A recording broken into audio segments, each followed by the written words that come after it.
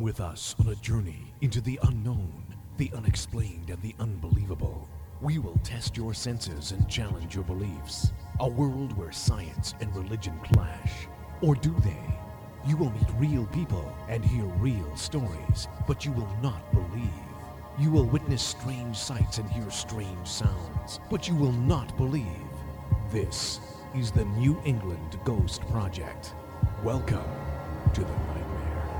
Are there any spirits that want to talk to us today? Good evening, everyone. Welcome to Ghost Chronicles Next Generation. And I am here with I am Ron Kolek, by the way. And I'm here with my co-host, the Blonde Bombshell, out in the great Ala Natural. Here we are. Yeah. Where are we, Ann? We are at it's actually the Council on Aging / Community Center in East Bridgewater, but it's also known as Sachem Rock Farm. Oh, that took the fun out of it. Council of Aging. I know, right? Said, we are here at the reported haunted Amasquaba Rock.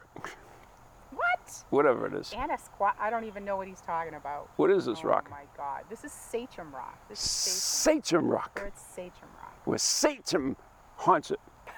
Maybe. Yeah. Maybe. Does he have horns and a tail? I don't think so. No. I don't think so. That's a different Sachem. So we thought, what are we going to do for the Halloween show? That's right. This year. And I'm like, we do the same thing every year, and we doll up the studio and doll up ourselves. And although last year we had to do the COVID edition, yeah. So we had to do it from Zoom, which I never want to hear that word again. Zoom. I thought, let's do something. Let's go to Road Trip. That's original. I know. We do another road trip. Everybody's like, oh my God, not another road trip.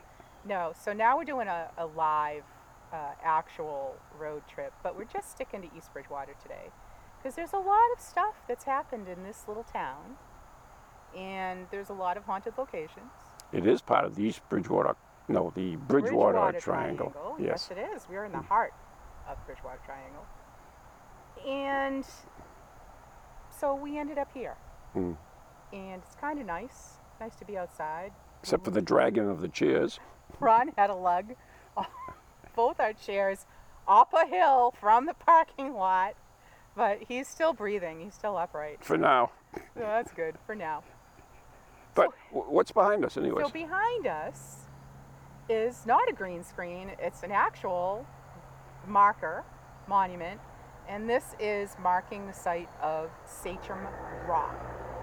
So, Sachem Rock, there's a lovely truck rolling by out on the road. Or was it a demon? Oh, maybe it's a demon coming to get us.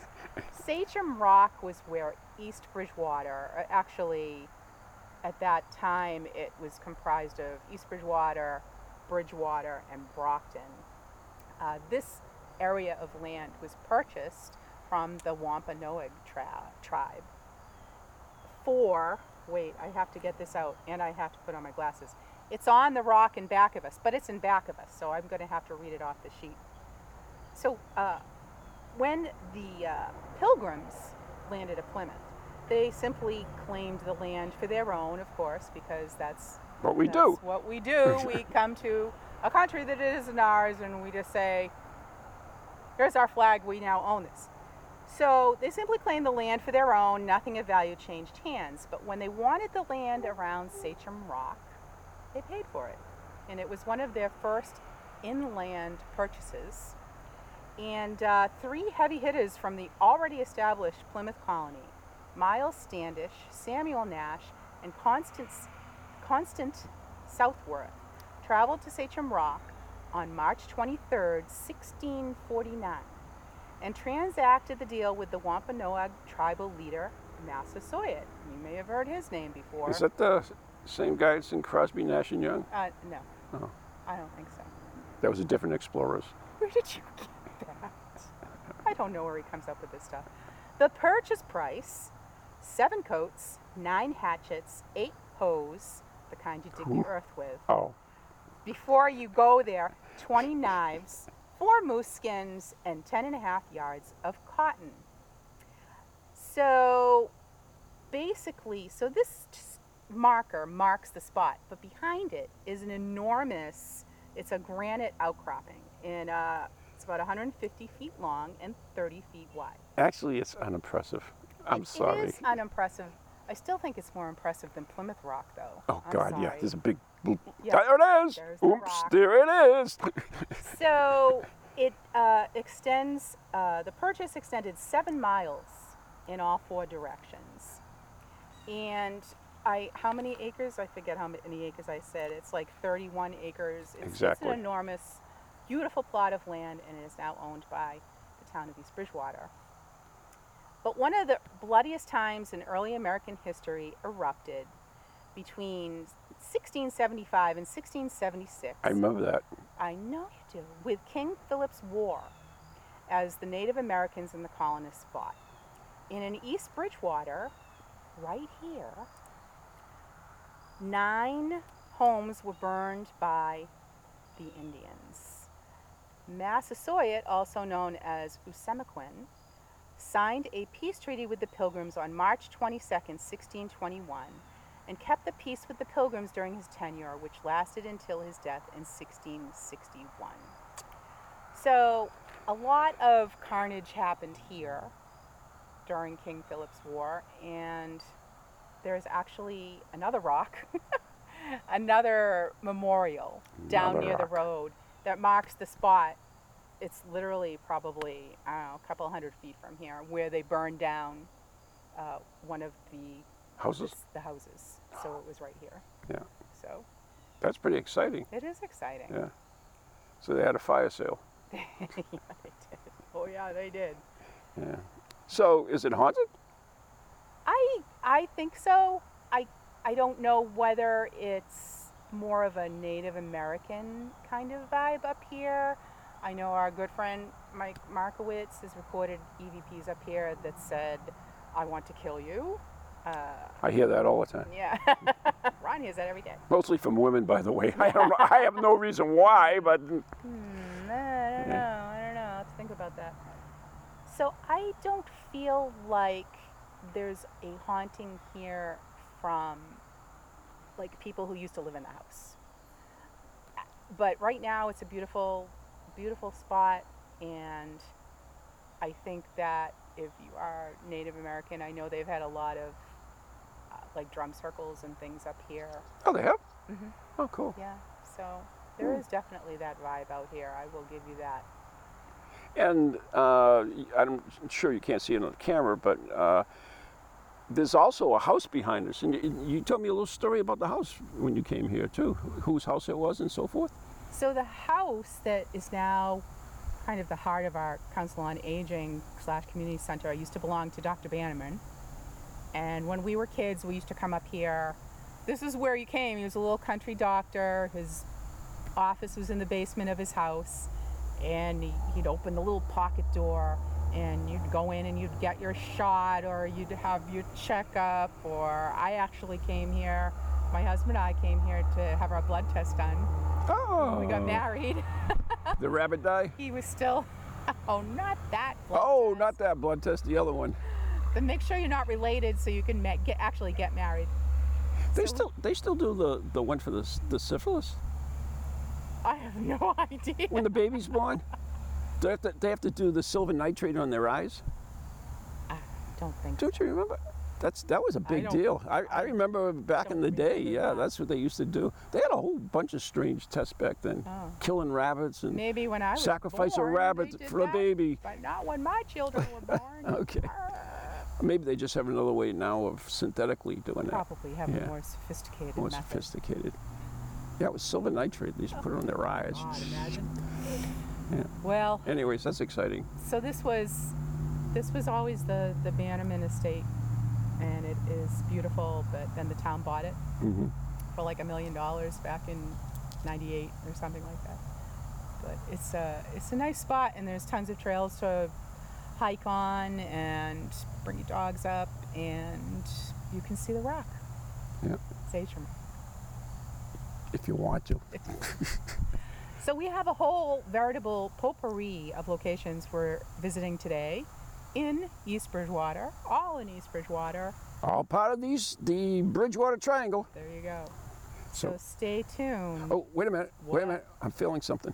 What? I think I'm getting a message. Oh. Yeah. Uh-oh. Oh, no, just Facebook. We're good. All right. Keep watching.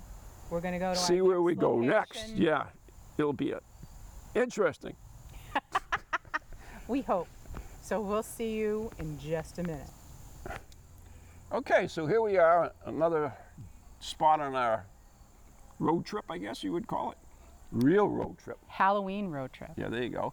And we're at the Carver Cotton Gin Factory, one of Ann's old haunts. Well, since I'm only a man and I know nothing, you know quite a bit about this place, right? I do. Yeah. I do. So this is the Carver Cotton Gin Factory in East Bridgewater, Massachusetts, and they manufactured pieces of the machinery that went into constructing the cotton gin. And This wasn't like for drinking gin. not the drinking gin. Nope. The cotton gin that makes the, rakes out the seeds and stuff out of the cotton. I don't know all the particulars, but that. And it dates back to the 1800s. Oh. And it was, I think, in business here until the early 70s, maybe into the 80s. I'm not sure. Really? That late? Yeah. Oh, wow. Yeah. And then it was relocated down south. So unfortunately, Makes sense. That's where all the cotton is, right? well, that's true. Yeah.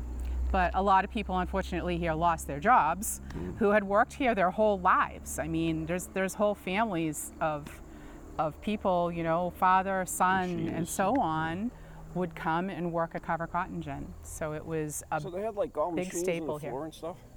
Yeah, they had big machinery, all kinds of heavy duty, welding and cutting. And Wow. unfortunately, we're standing in front of what has now collapsed. Yeah. It's a storage facility now. But a lot of what you can see in back of us, even as recently as 3 weeks ago, just has collapsed because it was never maintained and it's just rotted away. But yeah, you used to be able to see all the pulleys. There was a big pulley system up in the ceiling, which would run and power the machinery, and it was pretty cool to see back in the day. I wonder if they had the pneumatic tubes. I don't think so. Okay. I don't think they had that Those here. are cool. You ever see those? No, I haven't, but I have heard of them. Yeah, they used to send like receipts and stuff up to the office. Yeah. Well, I think the offices here were actually across the street, and that building also just fell apart and was ripped down maybe like 10 years ago. That's But, a shame. It is a shame. Pieces of history lost forever. Yeah. This is a very cool spot, a haunted location.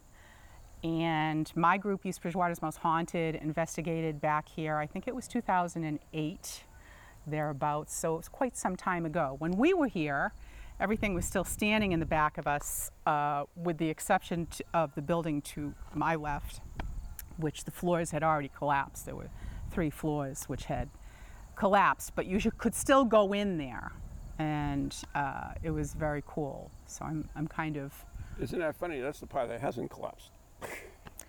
The outside, Yeah. the outside is The rest of it, yeah. still standing, but yeah, the rest of it is just kind of pancaked. So, but at the point in time that we investigated, the only part of that area that was still intact was the nurse's station. Very That's weird. bizarre, huh? Very, very weird. Yeah. And I do have a little recording from that investigation that we will drop in and play for you, and you can hear firsthand about our account here. So Roy, can you tell us what's been happening here, what experiences people have been having in the building? Sure, no problem, Ann. I've worked here about 9 years, and in those 9 years, I've heard a few different stories. One was a gentleman was working on a lathe upstairs, a piece of metal came out, hit him in the neck, started bleeding. They carried him through the building to the nurse's station, and he died in the nurse's station. In that area, we've all felt a cold feeling, like there's somebody there watching us. We've heard sounds above us, from the floor above. It's very spooky sometimes. We had a security company in here when the building was vacant, and they had a Doberman. The dog would not go up the stairs. he would refuse to go up, which makes you wonder, the dogs supposedly have, their sixth sense. Other stories we've heard, we've had a night watchman that supposedly died on the property, but we have seen shadows patrolling the area. And when there was a key station that they used to use for their clock they used to wear in their belt, we put the key in the box, the key would be hanging down, and we know there was nobody on that floor. Don't know if it's true. These are stories, Right. and you hear many different stories. But everybody that's worked here has heard sounds, has heard footsteps when there's nobody in the building, has seen shadows, a movement out of the corner of your eye that really spooks you. Wow. And like I said, I've been here 9 years, and when I started, I was afraid. It was spooky. Uh-huh. Now, it's kind of a way of life, Right. and they don't really bother me that much. But that's about it. So we just live with it. That's good. Yeah, they're friendly. Great. Thank you for having us. You're welcome. Thank you. Okay. So we had some weird light anomalies here, and it was hard because there's a lot of overhead lights and things to get EMF readings and things like Did you that. get any EVPs or anything? Mike got a few EVPs. We did get some EVPs here, but it's just a spooky, creepy place. Well, thank you. In I mean, general. I've heard you talk about it so many times, so I'm glad you, took me here so I can at least feel the ambiance of the place. There you go. Yeah. No, East Bridgewater is most haunted. Yeah. But you got more places in store for me, haven't you? Yes, we do. So why don't we pack up and head out to the next one? Awesome. We'll see you at our next location. Okay, here we are, our next stop on our haunted tour of East Bridgewater. And I am Ron Kolick again, and with the Blonde Bombshell, and we are in the Central Cemetery. Yes. But, ever since we came here, especially at this spot, I've had this sinking feeling in my stomach. I don't know, I can't explain it, but I don't know. So why are we here, Ann? So we are at this stone, and this is the stone of Francis Davis Millett, who was a very famous artist and traveled the world. He was world renowned, and he died when the Titanic sank. No way. Way. Wow. Isn't that amazing? That Ron had that sinking feeling. I know. He did. He went down with the ship. He was on the Titanic. He was traveling from France, I believe, and was last seen helping women and children and people into the lifeboats. Oh. Yeah. And they did recover his body, Oh, that's good. and here he is Oh, buried. yeah, that's right. Why would we have a gravestone if there's no body? Yeah. Although they do have them, but yeah. Yeah, buried in little old East Bridgewater, we have a Titanic victim. Let me give you a little backstory here, because I do have some information. Well, this is good. So y'all know I love history. who he is. He is a big deal. He is a big deal. You can put his picture up on the screen. too. So, yes, I will. I will put up a picture of Mr. Millett. So, he was an American academic classical painter, a sculptor, and a writer. And he died in the sinking of the RMS Titanic on April 15th, 1912. He was born in Mattapoisett, which is probably about 45 minutes or an hour Easy for you to say. south of here. Whatever. Or kind of more towards New Bedford, I think. So he had a really interesting life, and he joined the Massachusetts Regiment at age 15. Isn't that amazing? What? Yeah, 15 years they would old have a 15-year-old. in the Army. Yeah. Wow. So he entered the Massachusetts Regiment as a drummer boy, and then as a surgical assistant to his father. Can you imagine if you told some 15-year-old you got to go in the Army? Today? Oh, today? Yeah. No. So Do yeah, they have Wi-Fi? yeah. So his father was a Civil War surgeon, so he assisted him at that time. So he actually pointed to his experience working for his father as giving him an appreciation for the vivid blood red that he frequently used in his early paintings. There's one of his works called The Sea of Galilee, which hangs in the East Bridgewater Public Library. Get out. Yeah. They have it here? Yeah. Is it a real one of his Yes. or a reprint? A real one? I believe it is. Wow. And it takes up a whole wall. A whole wall. So yes, he was a very, very big deal. So he, let's see, he was among the founders of the School of the Museum of Fine Arts in Boston, and influential in the early days of the American Federation of Arts. So he was all over the world, and so he ended up over in France.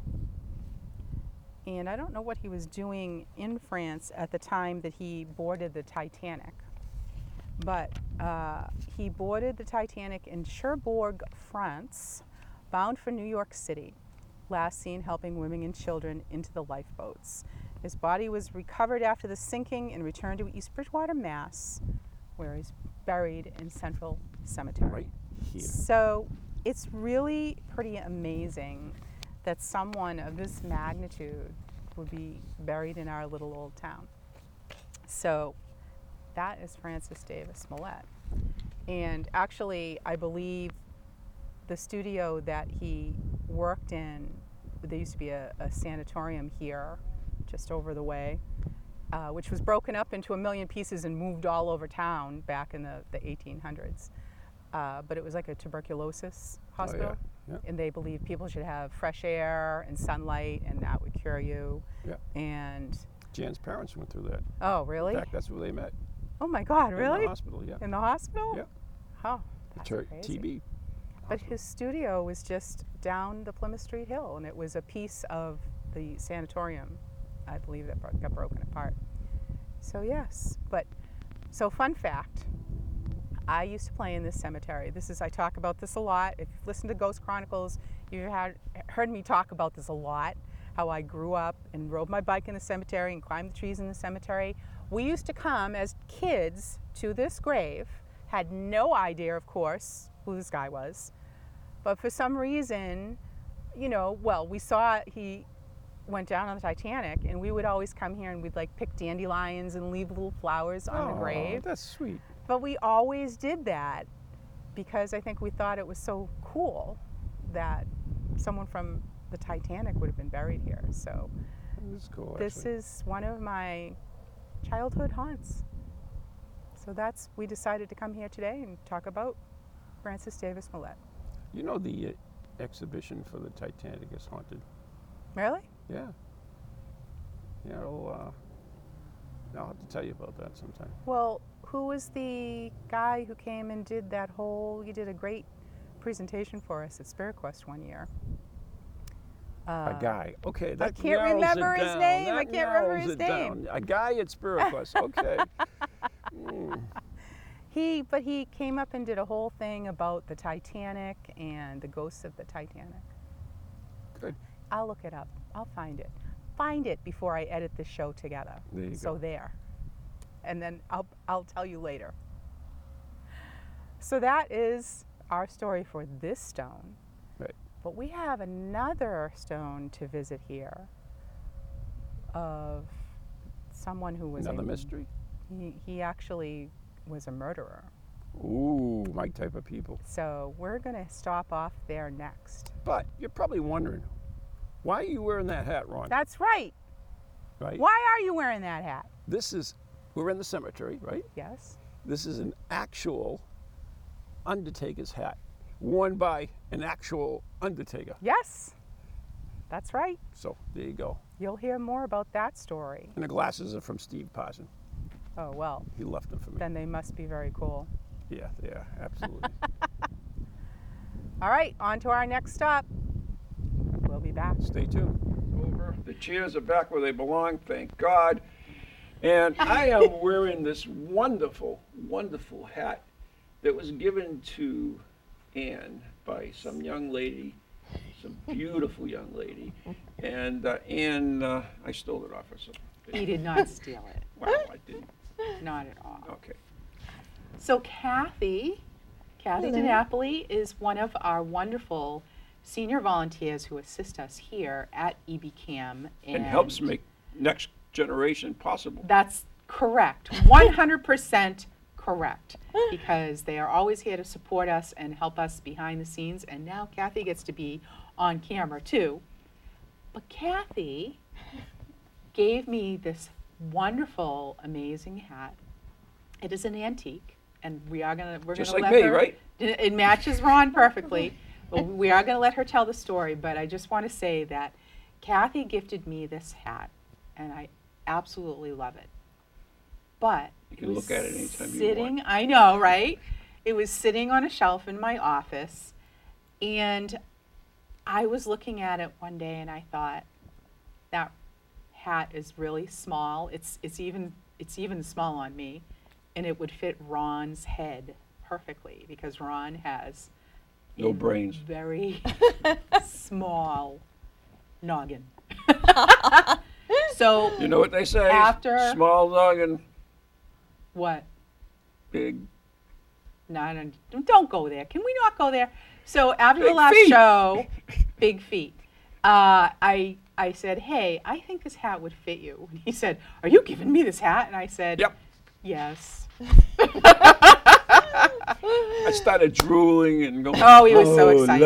Lovely hat. He's like, oh, I love yes, you. Van Helsing does have a heart. Said he was very touched. I was. But Ron said, let's have Kathy on the show because I would like to talk to her about this hat. So here she is. We want the ambiance. Here I am. Yes.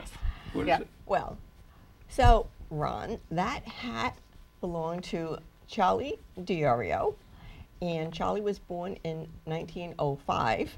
I'm not quite sure when he passed away, but his father owned a funeral home, and he and his two brothers also became funeral directors. Eventually, after his dad passed away, his brothers each decided to work with a different organization, and so Charlie maintained the Diorio and Sons Funeral Home on Westminster Street in Providence, Rhode Island, until probably sometime in the 80s. Wow. And then he sold out to another family called Gatone, who owns now a number of funeral homes. The individual funeral home is a thing of the past. Most of them just That's true. don't have the wherewithal to be able to hire staff. You know, I did some research on it. I tried to find out more on myself. It appears that it's apartments now. Yes, I would not doubt that. It was a beautiful big red brick house. Oh, yeah. Oh, Yeah, really, Yeah. really, really beautiful. As many of those houses are in that area. So anyway, Charlie and his wife Pat Pasqualina had 3 children: Lois, Robert, and Sylvia. And Robert married my cousin, Ann Donnelly. And so this is a little off the Undertaker side of the story, but you have to remember this was in 1964. And she was Year of Irish. love. She was Irish, he was Italian. So this was practically a mixed marriage in those days. True. It's true. It's true. Yeah. It is true. Yeah. And because I remember a friend of my brother's stopped in the house right after Ann had gotten engaged to Bob, and his name was Bot Laverty, so he was Italian. oh boy. So my mother said, "Yeah, Ann just got engaged. He's Italian, but he's nice." No. Oh my God. On that same line, Wow. my aunt told my mom, my brother Bill. I mean, we're Polish. My brother Bill was married an Irishman, and Irish girl. yeah, Okay. and well, aren't they still Irishmen? Irishmen. I no, not if you're a woman, Why not? because you're not. She had Irish Oh heritage. my God. Yeah, Continue. much better. Anyways, and she told my mom, she said, I would kill my son if he married an Irish woman. Wow. No, seriously, that That was back then. in the 60s. It still was. You know, so then I, who was a Kennedy, married a DiNapoli. So we felt that Ann and Bob broke the ground for us There you because go. they got married 4 years before we got together. So that And I married a frog. Oh. Okay. So anyway, they the family lived upstairs in the beautiful big red brick building, and the first floor was the funeral home.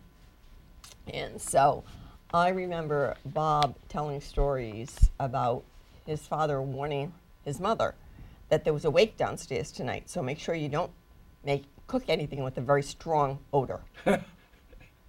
That's funny.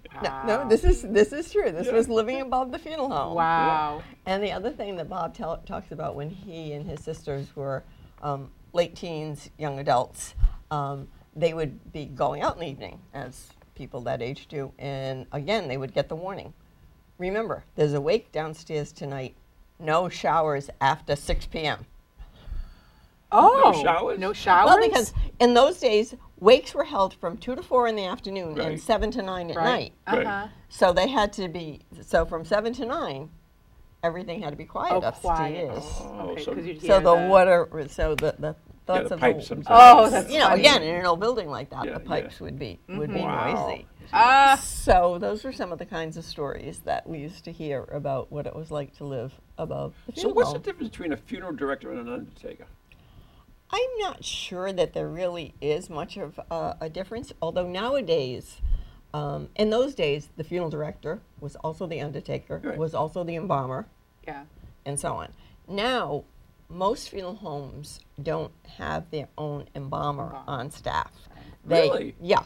What they do is, and again, back in those days, especially, you know, pre-60s even, and was that each funeral director owned the cars, the Cadillacs and the Right, hearses and yes. so on and so forth. Oh. Now, most funeral homes do not own those vehicles. There's Lease them? Just rent them. yeah, they lease them from a facility that has the access to those. Hearses are us. Yeah, just about that. And so a lot of the embalmers actually are independent businessmen, and different funeral directors will hire them to come to work for them. That makes sense. Yeah, yeah. And especially now that a lot of people don't even have wakes because people are going to be cremated. So there are different options. I can tell you because we've already made all our funeral Oh. arrangements.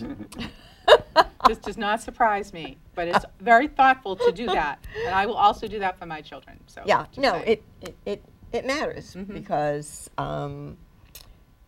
we know what we want. Yeah. We moved here to East Bridgewater, and while we could, from other family members, have cemetery plots in Cranston, Rhode Island, at St. Anne's Cemetery, which is the hugest Catholic cemetery in Oh, Rhode yeah. Island. But we decided to buy some property over next door in Whitman. So at St. James Cemetery, we bought a funeral plot. And we made all of our funeral arrangements. I've got my coffee can ready for me. Did your coffee can? Chock full of nuts. It's Yep. all set. Pour you in. Pour me in and I'm set. Put the So lid on. we were out at the cemetery one day looking at where we might be buying a plot. My husband's kind of a wise guy. So we're looking at the dates on the stones near us, and my husband says to the caretaker or supervisor of the cemetery, you know, I just want to tell you, I don't want to be next to any old people. And so I look at the stones around us, and I look at my husband and say, we're probably older now than a lot of those people that are already here.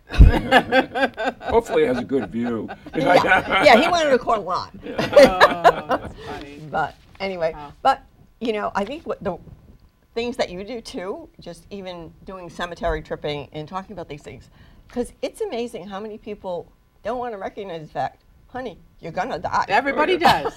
You know, There's no- Memento mori. yeah, there's That's no how it getting out is. of it. And so, My father-in-law thought he was going to live forever. Yeah. He swore he was Wow. going to. just to harass you or for to some other be reason. cantankerous for the rest of his Actually, life. I was the only one Were he you could alive? get along with. Yeah, This does not surprise me somehow. I have no idea. Yeah, Oh, but well, anyway. thank you so much. But wait a minute. Before Oh, we go, this is Before we Ghost go, Chronicles. wait. Yes. No spooky stuff involved. That you snuck in from the No. family talk. No, you know, I don't remember hearing any ghost stories about the Not house necessarily on ghost West stories, but Minister. anything But- strange. Anything strange? No.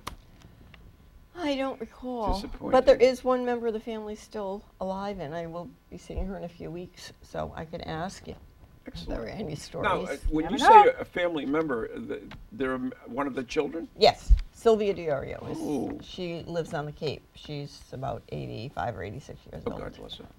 And, My age. yeah. So they, we are in touch with her, and we'll be going down to see her probably in a few weeks, because Ann and Bob lived in Sandwich on the Cape, before they passed away. Well, Wow. thank you so much for joining us today. Yes, that was a excellent. great story. Good. And thank you again for this hat, Right. which is an amazing hat. I think the other thing that no one can tell by looking at it is how soft it is. Oh, it is. Soft as a baby's No, it is. It's Derriere, hair, I was going to say. Baby's hair. It's soft. baby's hair. Okay, Yeah, that okay. too. Isn't it weird? Because, like, when you're born, the baby's hair is really soft. And you go through life and then things change. But when you get old again, your hair's soft again. The mysteries of life, Ron. There you go. I know, it's exciting.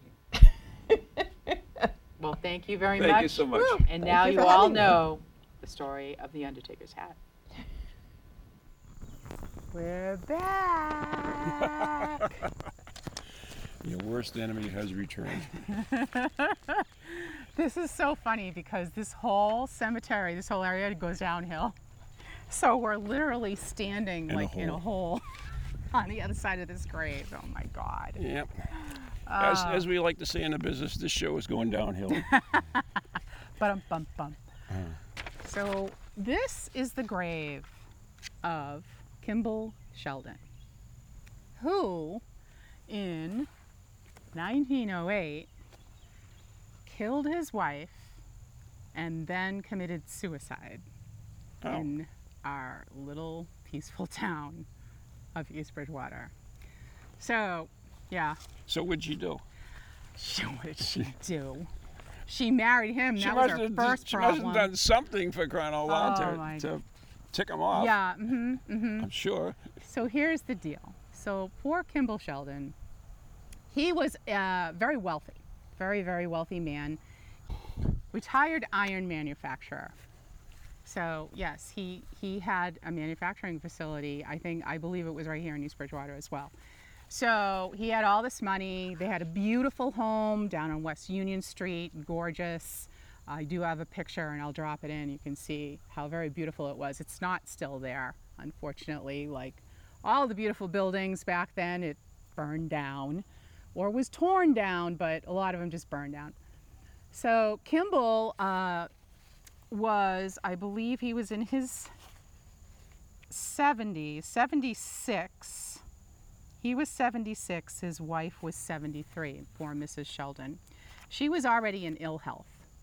And he, unfortunately, had made a lot of bad business decisions, investment decisions. Marrying his wife. And he lost pretty much all of his fortune, unfortunately. And he had been talking for a while before all this happened, the murder-suicide. He had been talking for a while to his friends and his family. Well, I'm going to have to sell the house. We can't afford it anymore. We can't live in this style anymore, to which we've become accustomed. Mrs. Kimball was ill, so really no telling how many days she had left. And one day he went downtown and had breakfast at a local establishment. They have a plaque there. They don't have a plaque there. They don't. Came back to the house and apparently bludgeoned his wife to death. That's kind of a And nasty way. I know, isn't it a terrible Yeah. way? So get this, right? Yeah. So he smacks her in the head on the bed. She's dead and half dressed, apparently only half dressed. Thanks, Kimball. And then he goes in the bathroom and he opens all the gas jets and closes all the windows and stuffs, stuff underneath the door frame. So why didn't he just bring her in with him? I don't understand this at all. And he died. And the milkman, found the bodies. The milkman came to deliver the milk. Hello, Mr. and Mrs. Sheldon, got your milk. Geez, where is everybody? Lucky the house didn't blow up. I know. Found them both dead. And apparently this was not a surprise, I think, to poor Mrs. Sheldon. She knew it was coming. And she had drawn up a will, and he had sent a letter to a local physician a couple days earlier that said, come to the house on the morning of September 5th, 1908, and I'm going to need you to tend to something. Right? So it was all planned out, all premeditated, and here comes the doctor, passes the milkman. Milkman's like, hey, they're dead. Doctor's like, oh, that must have been what he meant. That's funny. So that's our little murder-suicide by Did you ever have a milkman? Mr. Kimball Sheldon. Yes, Yeah, we when had I was a milkman, little too. kid, Yeah, me too. talking about murder-suicides and milkmen. We used to have a little, You killed the milkman? no. The poor milkman, he must have been traumatized for the rest of his life. Isn't that awful? That's terrible. But at any rate, yes, I used to have a milkman. We used to have a little Metal thing? little metal box Yeah. on the back step, Do and you the remember those? milkman Those are would so come cool. and Drop leave it. the milk bottles. Or you put your empties in it too Yeah. if you want to take it. Yeah. I remember that. I was very, very little, Yeah. though. Quite a young gal. Yeah. Shorty was ours. Shorty? Shorty. Shoddy. Yeah, he was a good guy. Shoddy. Yep. And yeah, he used to have the big, huge blocks of ice that he would put the milk on. Oh. Back in the day, Back in the day, back in the... before Whatever. Tedeschi's and CVS and whatever else, Walmart. All right, so we're done with Mr. and Mrs. Sheldon. God rest their souls. Just like he was done with his wife. But we have another place. do. Maybe two more places in this cemetery to visit. And we've just turned this into kind of one big cemetery tripping here in East Bridgewater, right? Sure. It's one big cemetery tripping show. But happy Halloween. We'll see you at the next location. Bye. So here we are in another gravestone. But the good thing is, I don't have to drag those damn chairs here. We already had a built-in seat, so we left the chairs. So at what the is crypt. this place there, Ian? This is the Hobart family plot. I think we're still in Central Cemetery. And this is the plot of one of the founding fathers of our town, the Hobarts. There's lots and lots of Hobarts. But this particular Hobart owned the home that became East Bridgewater's Town Hall. Well, it was a which- house originally, huh? Yes, it was a house. Okay. It was a big house on the hill, and the Hobarts owned most of this area. They were wealthy, and they were bank presidents and very, very prosperous, things like that. So Honorable Aaron Hobart built the home that is now the East Bridgewater Town Hall, and his wife was disabled, so they were one of the first elevators. They had one of the first elevators in the United States. So Was that Mrs. a notice Hobart, elevator? I don't know. Must have, because he invented the elevator. Must be. Yeah. Then it must be. Do you know I had a elevator license, operator's license, Really? To make it go up and down? to make it go up and down? I bet that involved a lot of training. It was. It was. That's, Okay. That's a true story. You needed, You needed a a license? for a freight elevator, yes.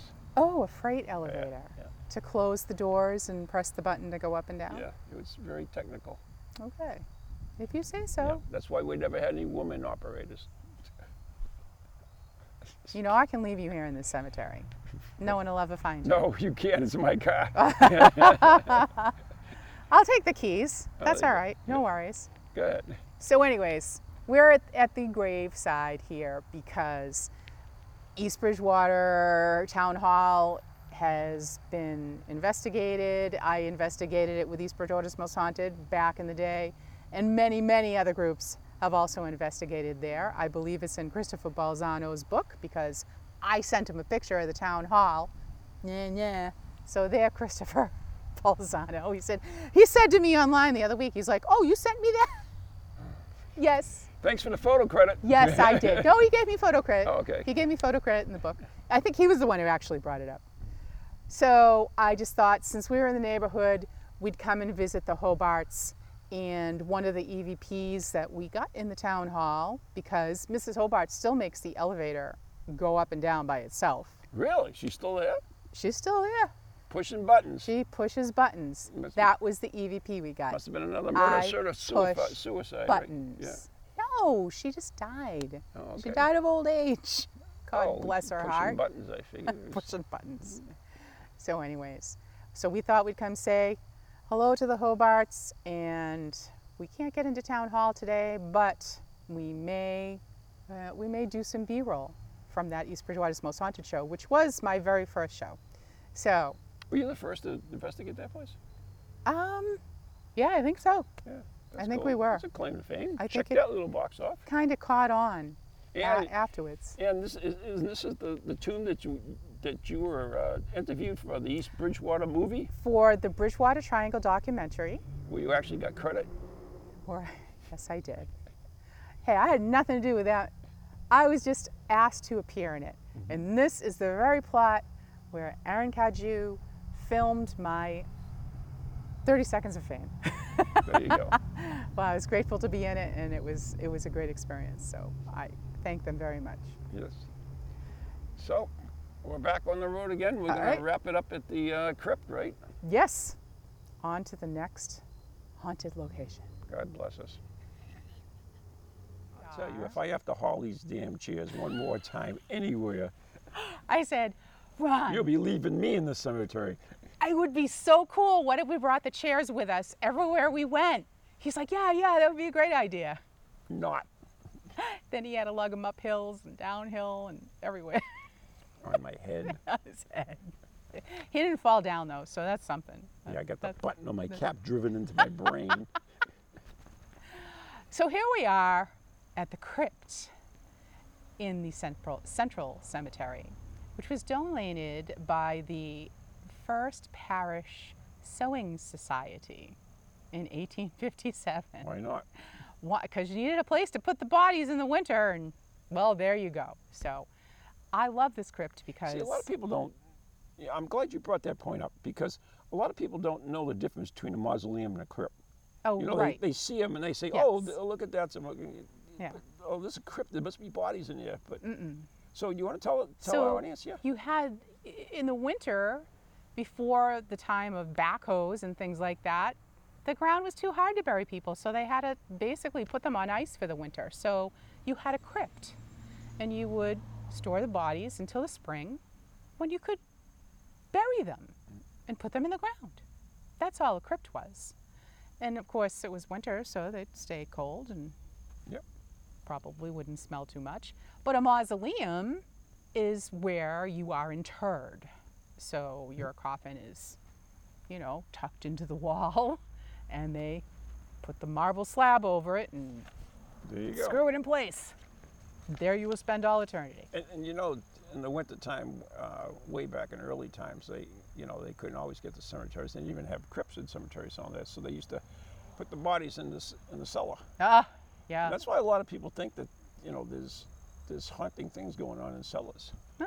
Because the bodies used to be kept there. They weren't buried there. They were Right. just kept there until spring, and then they would bring them up and give them a Cold proper storage. Christian burial. Yeah. Cold storage, so to speak, Mm. because there was no heat in the basement. No. But we digress. But I do love this crypt because you can go inside. The door opens But why? because it's cool. Is there any like stained glass windows? No, there's nothing fancy in this crypt. It's nothing but, Spiders. walls built into the side of a hill. So nothing exciting. But wait till you hear this story. Oh, you have a story. I have a story. I'm waiting with bated breath. And it's not exactly, I keep thinking of it as a murder, but it's really not a murder per se. But it happened in East Bridgewater to an East Bridgewater resident, and I'm going to tell you all about it. All right? So this Please is do. I have called this the suitcase murder. So, 2 suitcases containing the dismembered body of a woman were found floating in the Merrimack River near you on September 1st and 2nd, 1923, in the area between Tingsboro and Lowell, minus the head. So, the torso was in one suitcase, and the limbs were in another suitcase. Ew. Okay. So the state police, well, back in 1923, we did have state police, they start looking into missing persons, specifically Alice Wolschendorf of East Bridgewater, who had last been seen on August 21st, when her son Harold drove her into Boston and dropped her off on Commonwealth Ave, where she had an appointment with a Dr. Robb for a treatment for ongoing headaches. She hadn't been seen by her children since then. So a tip came in from a doctor in Brockton named Dr. Delva Swope. And he had seen Alice about 4 weeks prior for a medical consultation. She had told him that she was not feeling well and that she believed she was in a predicament. Dr. Swope couldn't help her, so he referred her to Dr. William Robb in Boston. She was last seen entering Dr. Robb's office on August 27th. Now keep in mind, her kids hadn't seen her since August 21st. She had 4 children. They were ranged in age from 12 to 20. So on September 14th, Alice was positively identified as the victim. How? She actually was identified through a ring that she was wearing on one of her fingers. Okay. Her husband identified it and said, that's Alice's Because the hand. head was missing, right? The head was still missing, so it had no head, right? And the days before any kind of forensic. So the circumstances of her death slowly came to light.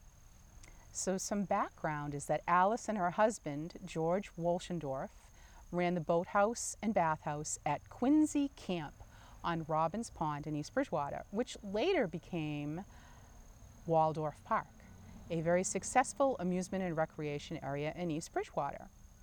Alice kind of got sick of the whole business. Maybe she got sick of George, I don't know. But they'd been separated for a few years, and they weren't living together at the time of her death. George lived at the camp. Alice preferred to live in town. She actually moved over to Bridgewater with 3 of her 4 children. The oldest one was 20 and she was married and working. So Alice supported herself by acting as a driver for William Bowen, who was a prominent real estate dealer in Bridgewater. Alice was 43, separated from her husband, and was most certainly in a predicament that would not only have been highly embarrassing to herself, but also to her 62-year-old married employer. Oops. It came to light, yep, you guessed it, she'd gone to see Dr. Robb in Boston for an illegal abortion. Things had gone wrong, and she died during the procedure. Dr. Robb panicked and decided that he needed to dispose of the body. Yeah, he apparently didn't count on the suitcases being discovered, probably floating to shore with their gruesome discoveries, gruesome contents. What happened to the head? I'm getting there. Wow. So, the Brockton doctor kind of said, he basically sent her into this guy in Boston. And he's like, oh, shoot, I know who's in the suitcase. So that's how this all came to light. Dr. Robb never really, he never confessed, but he'd been in jail before for doing these services, I guess up in New Hampshire. So he was tried and convicted for illegal surgery with a sentence of 5 to 7 years. That's all he got. I couldn't believe it. He eventually revealed the location of the head and the pelvis of Mrs. Wolschendorf, which were recovered by the authorities. Dr. Swope was charged as an accessory before the fact because he sent her there. Mr. Bowen, the employer, committed suicide and died.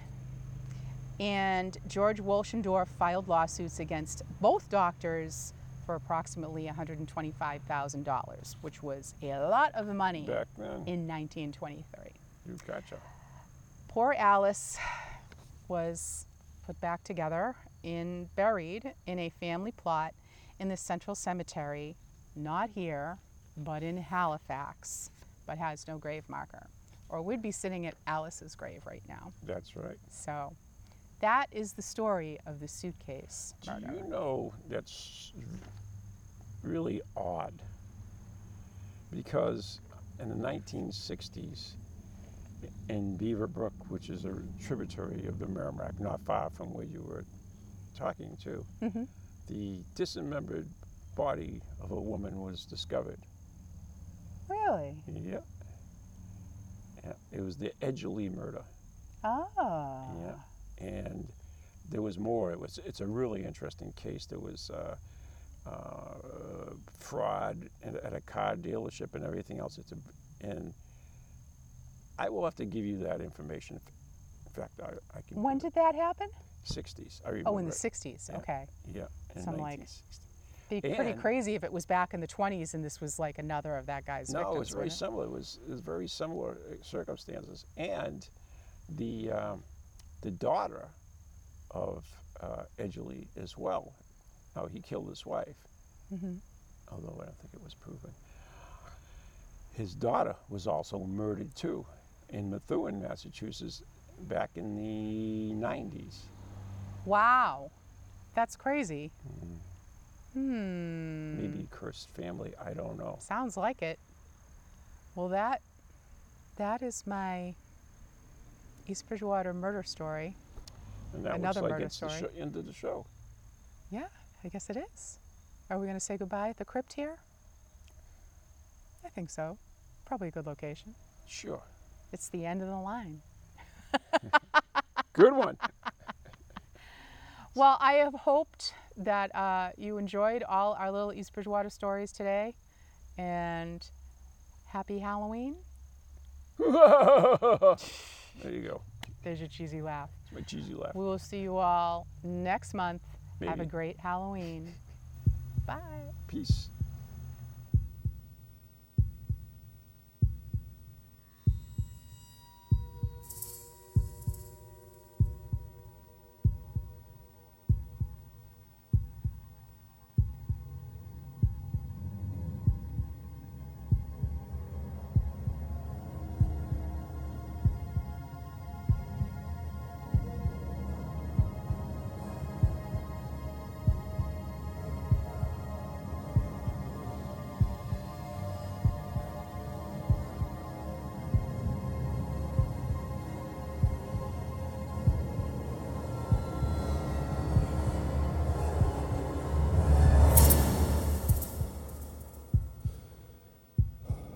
From ghoulies to ghosties, long-leggedy beasties, and things that go bump in the night. Deliver us, good Lord.